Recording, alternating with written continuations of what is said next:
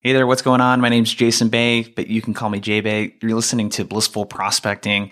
And this podcast is for reps and sales teams who love landing big meetings with clients, but hate it when they go to make a cold call and the prospect gives them an objection and they fumble around with what to say and they don't feel confident in their response. So if that's ever happened to you or on the team that you manage, you're definitely in the right place. And today we're talking to Shruti Kapoor. She is the CEO of a company called Wingman, and I'm super excited for the conversation because one of the things that's happened in COVID, I mean, there's a lot of advice, sales advice, mostly bad, in my opinion, about what's changed in COVID. And I'm of the very, very firm belief that really not much has changed in terms of how we sell. So the framework in terms of how we sell, how we prospect, not a lot of that has changed. Obviously, if we want to empathize with our prospects, their situations have changed, right? So we need to be able to talk to how their business, how their job, how their role is being impacted. But selling as a process, as a framework, hasn't changed. And what we're going to dig into today is trends from COVID. So one perspective that Shruti has that's very unique is that she, the company Wingman that she runs, they've dissected, since COVID started, over 2 million minutes of calls and over 220,000 individual sales calls. And what they looked for was trends in what gets talked about in these calls. And there's 4 areas that we're going to cover in the conversation today around, typical blockers, and, one of those being, discounting, budgeting being a big thing, obviously, timing, credibility. We're going to talk about a lot of those blockers that typically happen throughout the sales process. And she's going to debunk some things that she has found in the calls that actually aren't getting brought up as much as you would think. And one of them, I'll give it away right now so that you get a little bit of a taste of what we're going to be talking about. But we should actually be more concerned with timing right now during COVID than with budget.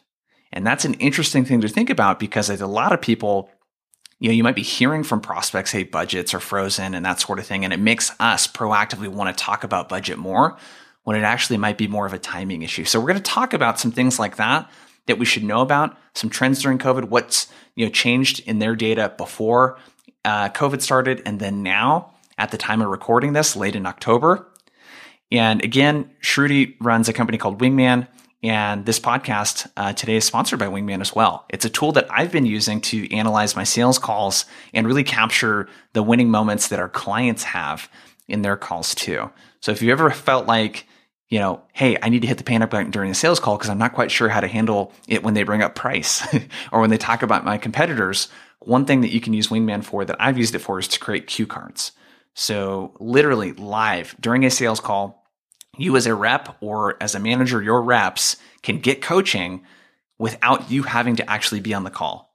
And these cue cards will automatically pop up in a way that's not distracting, and it'll detect when a prospect brings up or says certain statements, and it'll tell you talking points and things that you should focus on that will help you in the moment, that are not distracting. So check that out at blissfulprospecting.com/wingman. And let's get to the episode with Shruti today.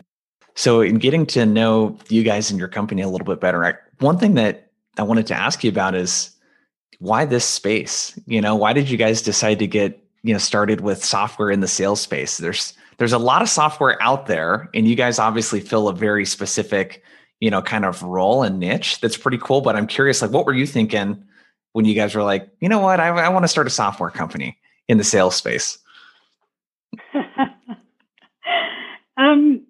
So you're saying why sales, right? And yeah. I think there are 2 reasons to it, right? There'll always be a logical reason and a not so logical reason. I think the logical reason, and you only arrive at the logical reasons often after you've done the illogical thinking. The logical reason is that when you are trying to sell to a company, you typically want to sell them something that you can clearly show ROI for, right? Mm-hmm. And you want to be able to show ROI, if you think of it as an income statement, right? The lower you go in that income statement, the lesser important those line items are. And so in some sense, sales is, the top line, right? And if you can impact the top line, it always makes for, both a great sales pitch, a great ROI calculation, Yep. and overall sounds like a great logical thing to do. But honestly, the illogical reason for this it just came from my own experience and my somewhat passionate hatred for updating CRMs and looking at CRMs to get data. That's interesting. So you're one of those kind of classic entrepreneurs, it sounds like, where you had a problem yourself when you were selling and, working with salespeople, and you wanted to fix this problem for yourself. Is that kind of the thinking behind it and how you got started? Yeah, absolutely. I got started because I was getting asked by my marketing team and my product team all the time, what do the customers want, or, what are the customers saying? And honestly, like the only time I could go back to my sales reps and I would ask them for these answers, they would give me like the story of the last call that they had, which didn't seem like a very smart thing to do, to base all decisions off. Yeah. And then it's not in the customer or the prospect's language usually either. It's just kind of regurgitated the way that I would interpret the conversation from my point of view versus, from their point of view. How did you guys end up getting, because I saw that you guys were in Y Combinator too, which is like a very prestigious, is it an incubator? Is that what it is? Are they an accelerator? Yeah, Are they both? Is that what it's called? Like, how did you guys get involved with Y Combinator?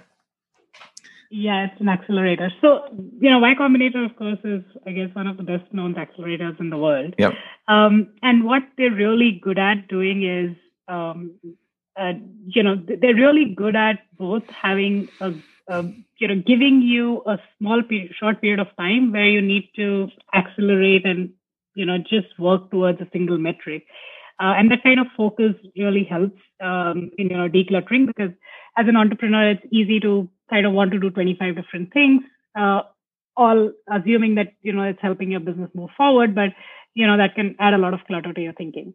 The way we got involved with it, and of course, I mean, Y Combinator has a fairly standard selection process. I think the selection rates are like, low single digit percentages. Yeah. So yeah, we went through that process. We applied online. You have to record a video intro, and then we had an in-person interview with the team there. They actually flew down to Bangalore for the interviews that year. That's pretty cool. That's awesome. So was it like Shark Tank? Did you have to like present in front of people? Like, was it really intense, or was it like, okay, cool, you guys are good, we want you on board? What was it like? So it's a really interesting process. They do 10-minute interviews, and it's like strictly 10 minutes. And so wow, 10 minutes. So you got to get all of that out in 10 minutes. Yeah. And the beauty of it is that because it's 10 minutes, you're really forced to condense everything that you think about your business into, like, again, you're just forced to declutter, right? So you can't like give them a long-winded answer for any question that they ask. And so yeah, that's how it is. It's of course not like Shark Tank. It's in a room with just two partners and the founders. It's not public. There is no humiliation. And whether you're in or out, privately. That's good. Well, it must have went well because you're here now. So, what you've mentioned that's kind of interesting, because I feel like this is really connected to Wingman in this space, is like distilling down the conversation into 10 minutes. That's something that's really important, like in prospecting and selling, and people can use your tool to kind of do that. Can you tell us a little bit more about, so you got into sales, but like what's going on in terms of conversational intelligence? And if we could just talk really bluntly about like, who do you guys tend to focus on helping, and how you help them, and how you sort of differentiate maybe from some of the other solutions out there? Can you tell us a little bit more about that? Sure. So I think conversational intelligence overall, it's really focused on helping people get intelligence out of conversations that are happening, right? And the gamut of conversations you can think about today, at least, is, anytime you're speaking to a customer, that could be over a phone call or over a video meeting like this, or it could also be communication over email or chat, etc. Right? The idea overall with conversation intelligence is how do you take all of that information and all of that rich data that exists and make meaning out of it, right? Like for decades now, we've had the ability to record calls, right? But nobody has, really gotten intelligence out of it because nobody can sit down and, go through every call and compute things like, hey, what percentage of time did the customer speak in this conversation, or how many times did the customer ask a question? Like nobody could have done that analytics till now, right? And the reason why I think the space has really come of age recently is because voice to text has really become accessible and much more accurate only recently, right? So that's kind of what has enabled this to come. I think people always recognize that data was important, right? Like that's the reason why a lot of your customer service calls started with this call will be recorded for training purposes. But that data almost never got appropriately used for identifying trends, maybe just for training and feedback. And then I think the way we think about this versus the space in general is we think about this as something that can enable sales teams, not just sales managers, right? So we think of ourselves as a wingman, both for sales reps and for sales managers. And so one of the things that we, are focused on doing is helping sales reps in improving each interaction, both during the interaction and after the interaction as in terms of feedback. And I think that's really powerful because if, I'm sure all of us have tried to change one habit or the other at some point in our lives and failed miserably, right? And like changing sales habits is no different. So I think the only way to kind of stay true to yourself and have a higher chances of succeeding in changing your habits is if you're able to get those constant reminders in a much more timely fashion. And that's kind of where the real-time coaching and feedback that Wingman provides comes into play. It's almost like having like a personal trainer, because I've been using the tool over the last month or so. And it's really interesting how when you think about, especially selling in a virtual environment, it's kind of tough. Like, cause it's kind of like weird if your manager is like on the sales call with you and they're just sitting there not saying anything. Plus it takes up a bunch of their time, right? To do that, versus having something like Wingman where you can, create some of those notifications and cue cards and things like that. And we'll talk about that a lot more, but I think it's important for people to have kind of that context into like what you guys are doing. And what you're about to share with us is data that you've gathered like in the last year. And correct me where I might be wrong here, but I recall you mentioning 2 million minutes over 222,000 plus calls that you looked at, which is an insane amount of data. Really kind of looking at COVID, which I think is super interesting. If you kind of look globally, just kind of at a macro level with the data, did anything surprise you when you were looking through the data? Yeah, what surprised me was that people weren't speaking about COVID in every single call. Weird. Like, so what percentage of time, if we get into kind of the numbers here, like what percentage of the time were people actually even bringing up COVID? So I think at its peak, which was in April, people were bringing up COVID around 20% of the time. And now that number is, 10% or so. Which is interesting because I don't know, when you consume content on LinkedIn, it's kind of like a bubble, right? You feel like everyone's talking about COVID. And then it's interesting because the sales calls I do are either companies I'm going after that are on like a very small list, or they're companies that come to me through my content. So they're also seeing the same stuff. So I almost sell to people in like a little bubble. Whereas like the clients that I work with, their prospects aren't hanging out on LinkedIn consuming a bunch of sales content usually, right? So they aren't hearing people like trainers and consultants and coaches saying, hey, you need to talk about COVID, or hey, don't talk about COVID, or whatever, the advice is. So it's kind of interesting that at its peak, it was really only around 20% of the time. And do you think should we, if you kind of look at the data, I mean, should reps be bringing this up proactively in conversations? Because that's another thing I wonder with the data is like, because a customer is not talking about it, does that mean that you shouldn't talk about it? Or like, how do you kind of look at the data in that way? So actually, what's interesting is we've we've split the data out in terms of who started talking about the topic in a sales call, right? Was it the customer or was it the rep? Oh, okay. And what we see is that it's roughly half when it comes to COVID. It's like roughly half the time your customer might start speaking about it first. I think one of the things that people have been concerned about is like, does that overall trigger, some sort of a negative spiral, right? Like, does it trigger like negative emotions or emotions of fear? And therefore, how does that impact your sales, right? I think that answer is a little bit more nuanced because it depends on what you're selling, right? Like if you're selling the insurance, you should be talking about COVID, right? You want to kind of play on that fear. But if you're selling something that, is once you want to evoke a very different emotion, then maybe this is not the topic to lead with. So I think that is a little bit more nuanced, and because, we are looking at an aggregate data across many different industries, we didn't want to break it out in terms of that kind of an impact. And I don't think that there'll be a right answer on whether or not to talk about it. Yeah. So I think you bring up such an important topic because, and I'm not going to mention the specific company, but you definitely know who they are. There's a lot of companies that put out a lot of data on conversational intelligence, and it's like blanket answers of like what to do. And there's so much of it that is so contextual, to the industry, to the job title, what you're selling. Are you selling something that's transactional versus highly relationship driven? So before we get into like really in the weeds with the data, do you have any like words of caution in terms of like, can you be too data oriented, and like how you approach this kind of stuff?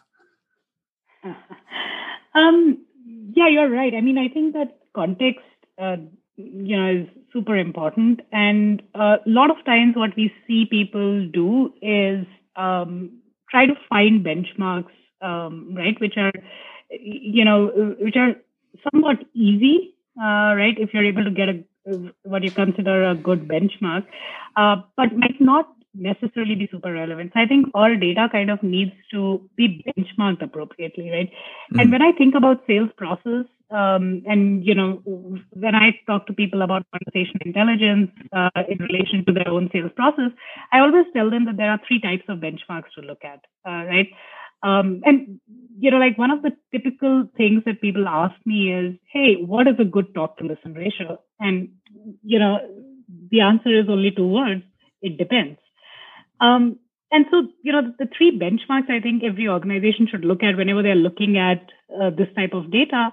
One is, how does this compare with respect to your process, right? Like if you're trying to implement a new process or a new framework and you've just hired maybe a consulting firm to roll out a new sales methodology, one way to look at the data is to just look at adoption of that new methodology or process, right? And the reason why it might be relevant to look at the adoption is because then that can give you deeper hints into whether or not the methodology is working or not, versus whether or not people are even using the methodology, right? Which is usually such a large percentage that any changes that you see, are very clouded.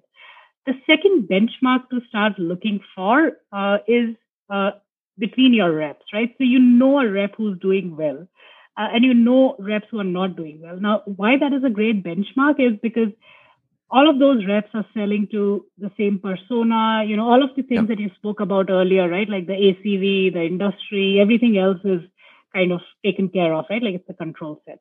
And the third benchmark to look at is calls that converted versus calls that didn't convert, right? Within your organization.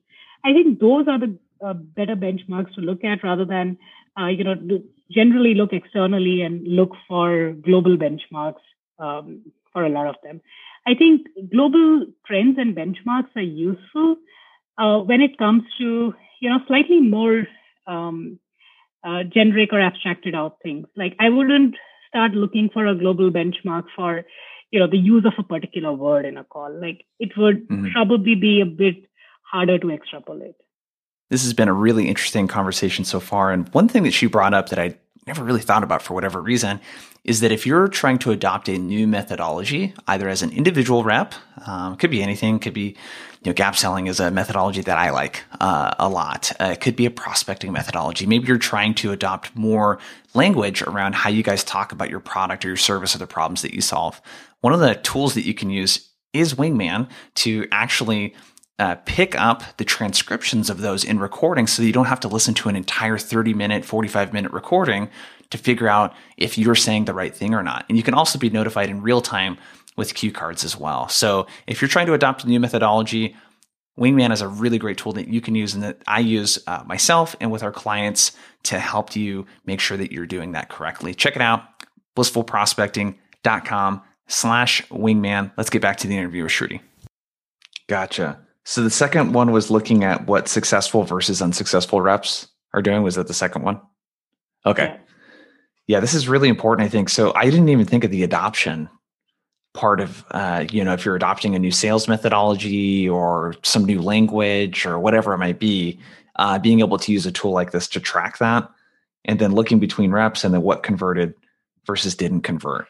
So when we look at the data, then you said that there are 4 blockers typically that stand in the way of people closing deals. What are those blockers? And can we kind of individually go through them and look at the data that you picked up here pre-COVID versus basically now at the time of recording this?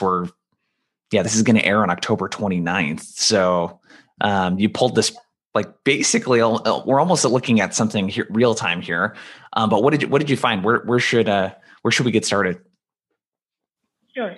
So the data that I'm pulling out is from October 2019 to, as of last week of October this year, right?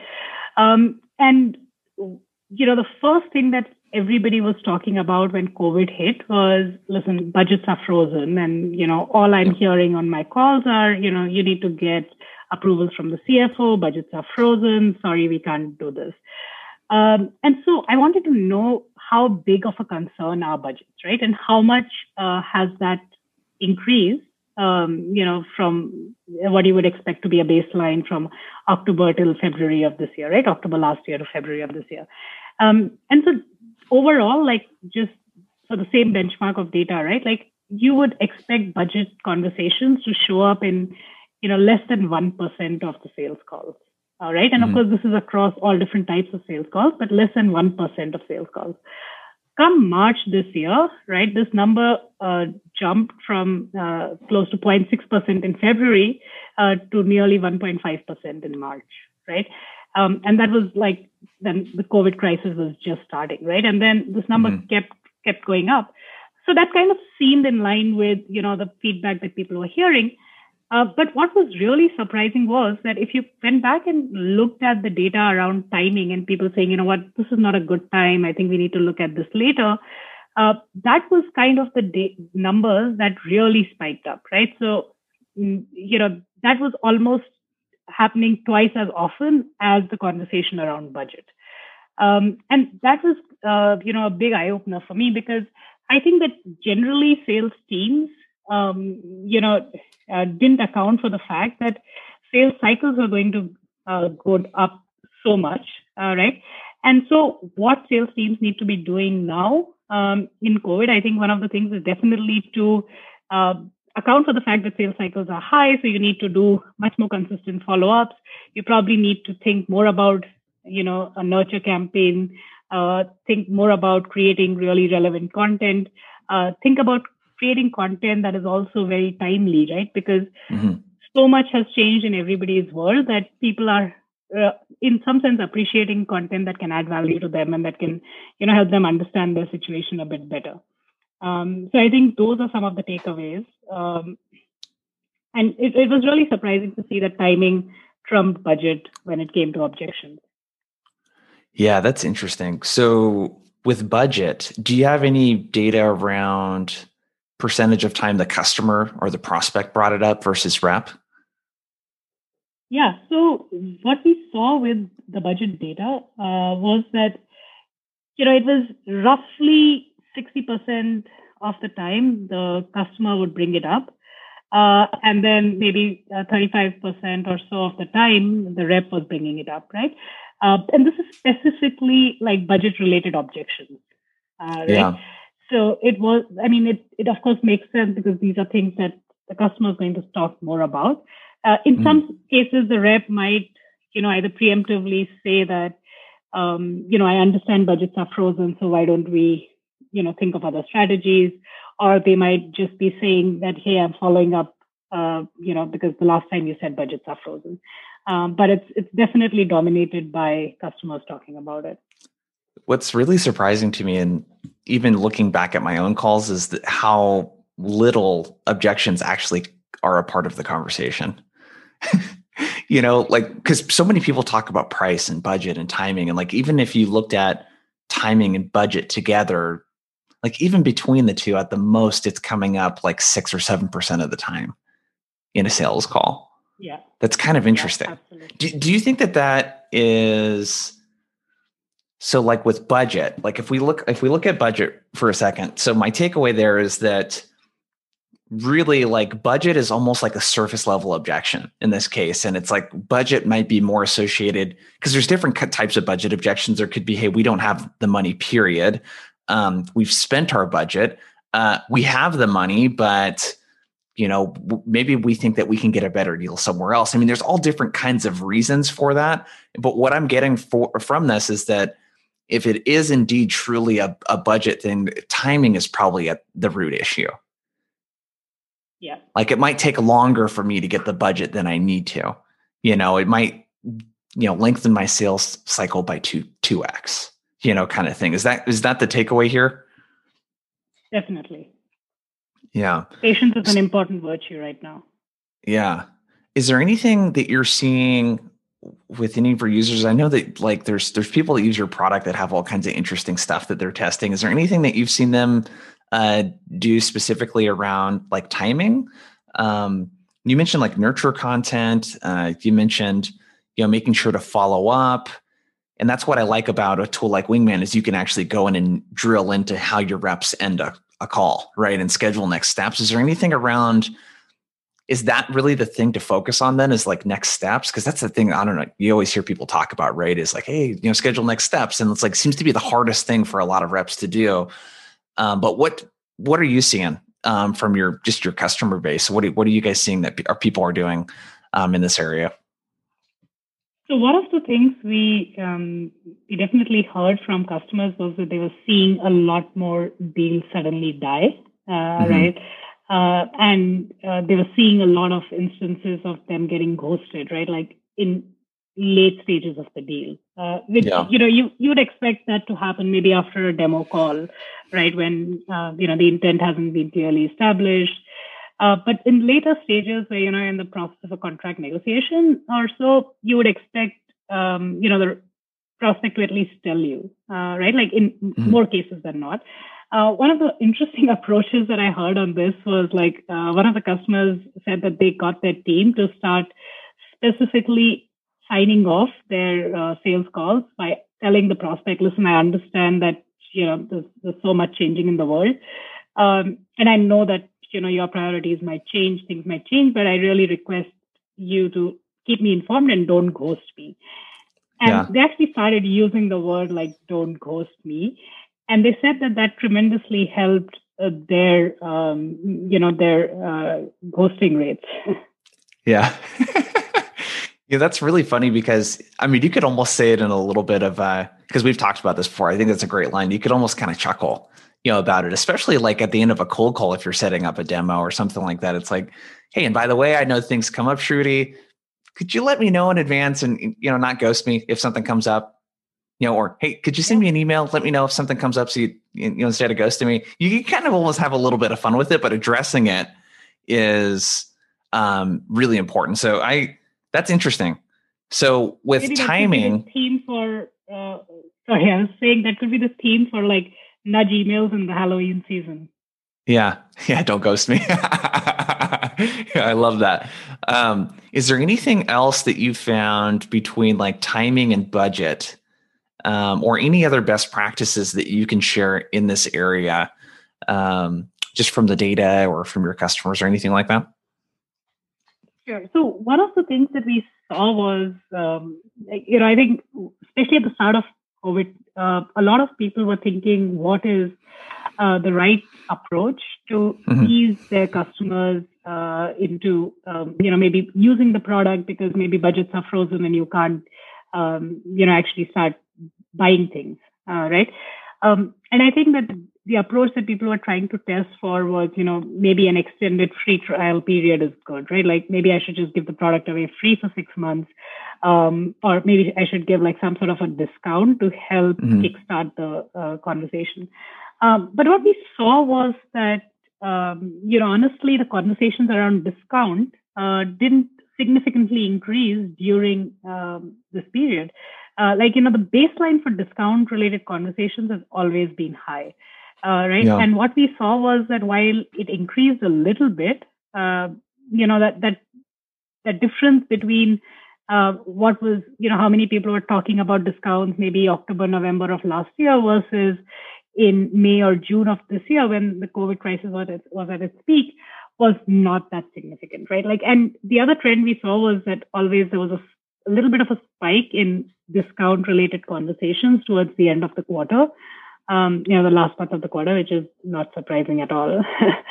But yeah, what we saw was that, in some sense, like if somebody came to you with a budget objection, and if the underlying reason really was timing, and it was timing because there was so much uncertainty, people were adapting to a new reality, they actually didn't have bandwidth to implement new things, a discount wouldn't have helped your cause. Yeah. God, another thing I'm taking from this too is that COVID, it can almost like kind of test your confidence a little bit too as a salesperson, where you're kind of coming in and you're thinking like, oh, I don't want to be insensitive, right, about COVID. So it's almost like really easy for a customer that maybe just doesn't actually like your solution to just say it's a budget issue. Right. Or, hey, it's just not in the budget. We got a lot of stuff going on right now. I'm sure you can understand, Shruti, and then not being willing to kind of push, in that area just a little bit, or just be inquisitive, and kind of ask a little bit. The discount thing is really interesting to me though, because you would think, and this is kind of hard to conclude, I guess, but you would think that more people would be asking for discounts, indicating that they were still serious about, actually pursuing that tool, right? Or whatever it might be that you're selling. You would think it would go up. Yeah. And the other interesting thing is that it's also not, it's not so much that it has gone up for the customers, right? It's really like even whatever increases we are seeing have been dominated by the reps talking a little bit more about it, but the difference isn't significant. And so, yeah, you're right. I mean, in some sense, when people come back and like a lot of times reps come back and say, listen, pricing is a concern or, budget is a concern. It doesn't necessarily help to, counter that with a discount, right? Like sometimes there might be a deep-rooted cause, like timing or authority or, need hasn't been established, which is that, a budget is like an easy excuse. Yeah, no, definitely. That's kind of the big thing that I'm taking away from a lot of the data is that just because someone says something doesn't mean that it's really the core issue, at hand. Which is interesting. So the ROI thing I wanted to dig into because it looks like that has gone up through COVID. And I'm curious what your thoughts are on, because you hear kind of two schools of thought. There's this people buy based on emotion and then justify with logic. So like talking too much about ROI can be a detractor, in certain senses. What are your thoughts on that based on what you're doing with Wingman and the work that you're doing is, how do you look at ROI and sort of the logic, part of the sale? Is that something that is still important? Should we be talking about that a lot? Is that a big part of the decision-making process? How do you look at it? Sure. So, if we looked at the data from, November, December last year or early this year, customers were actually only bringing up ROI, 0.3, 0.4% of all the calls. right?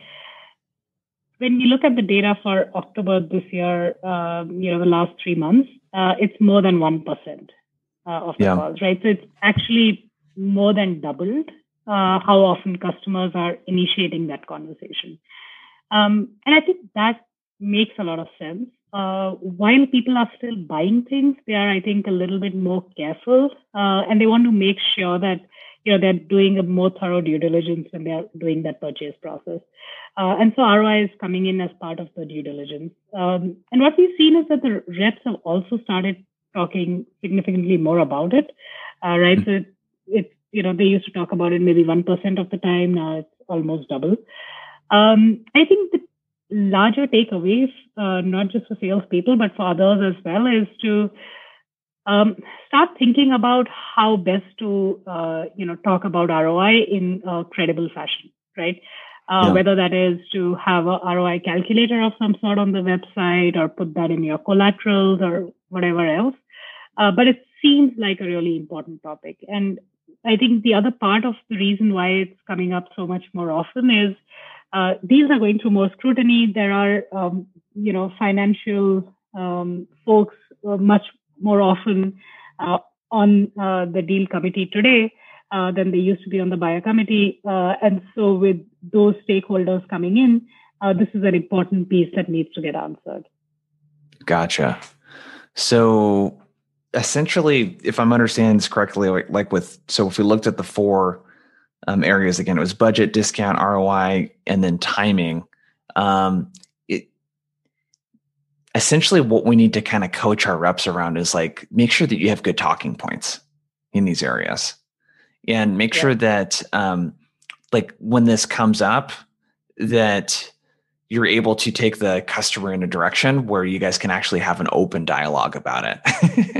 Right. And it's like, as I'm saying this, I'm like, oh, this is kind of like just reinforcing like good sound, like sales advice, right? It's like, know what your customer is likely going to bring up. There's only a handful of reasons why someone wouldn't close with you, and be prepared to have conversations in those areas and start them proactively, if necessary. Exactly. I think the proactive part is key, because, sometimes when you initiate a conversation around a topic, people feel that you're, a lot more confident about that area, right? Like, you're not trying to hide that away. If you actively say, I'll be happy to talk about the ROI, instead of, I know a lot of people when they do the agenda setting, I'll be happy to talk about pricing, then I think that, changes the flavor of the conversation as well.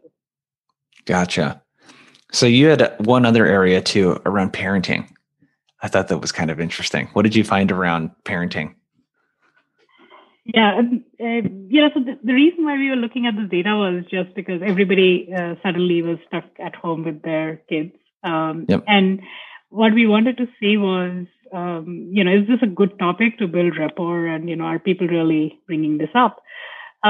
What we saw was that, at the start of the crisis, the customers definitely got a lot more comfortable bringing this up, right? It wasn't significantly more than before, but a 50% jump, right? So it was, customers were bringing it up in like 6% of the calls or so consistently. And now that's gone up to close to 9%, right? But what we saw was that reps, were talking about kids only maybe 4% or so of the calls. And I think they were not really picking up on the fact that customers are talking more about it and they're anyway stuck at home with kids.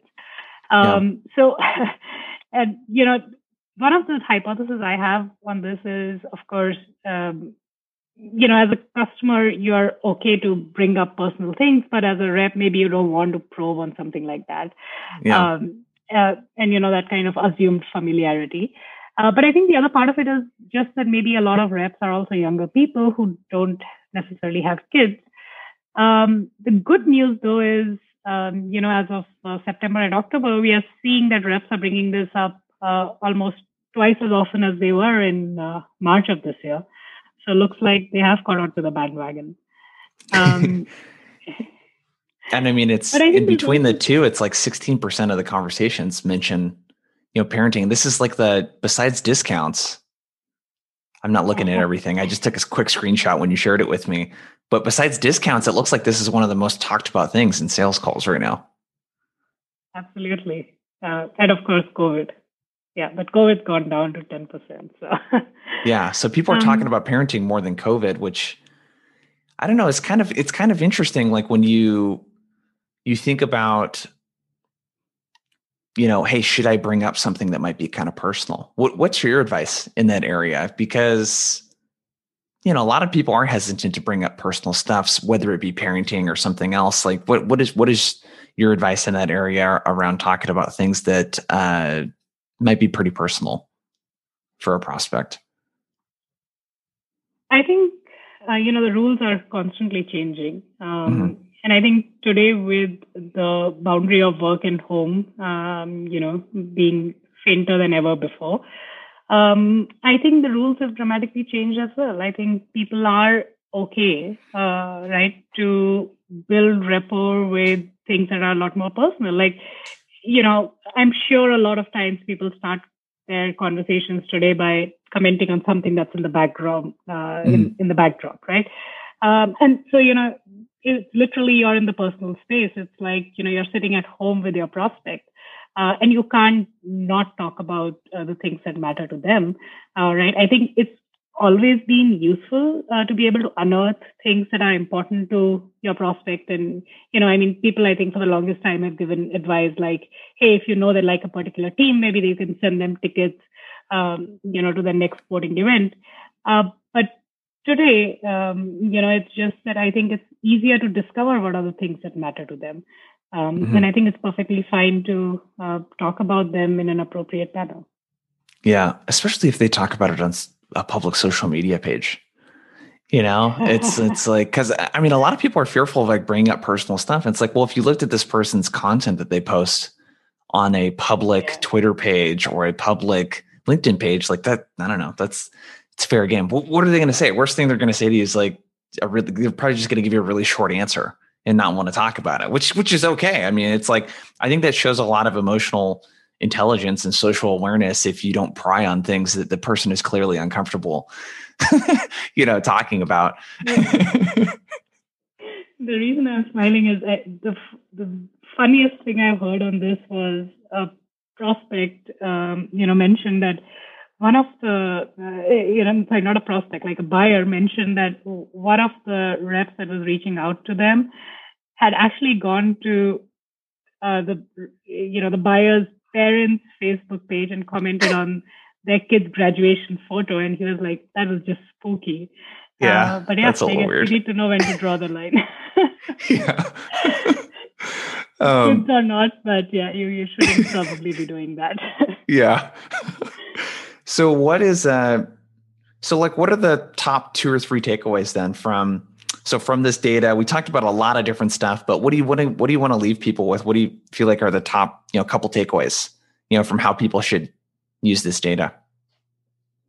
Yeah. I think one is definitely, I think, empathy and being human is, I think, much higher on the radar today, right? Like in some sense, I think people have let go of a few boundaries, right? Just, parenting is an example, but I think that if you were to extend the fact that people are talking about parenting, you would also want to extend that into your marketing outreach, into, maybe your communication, making them more child friendly or something, right?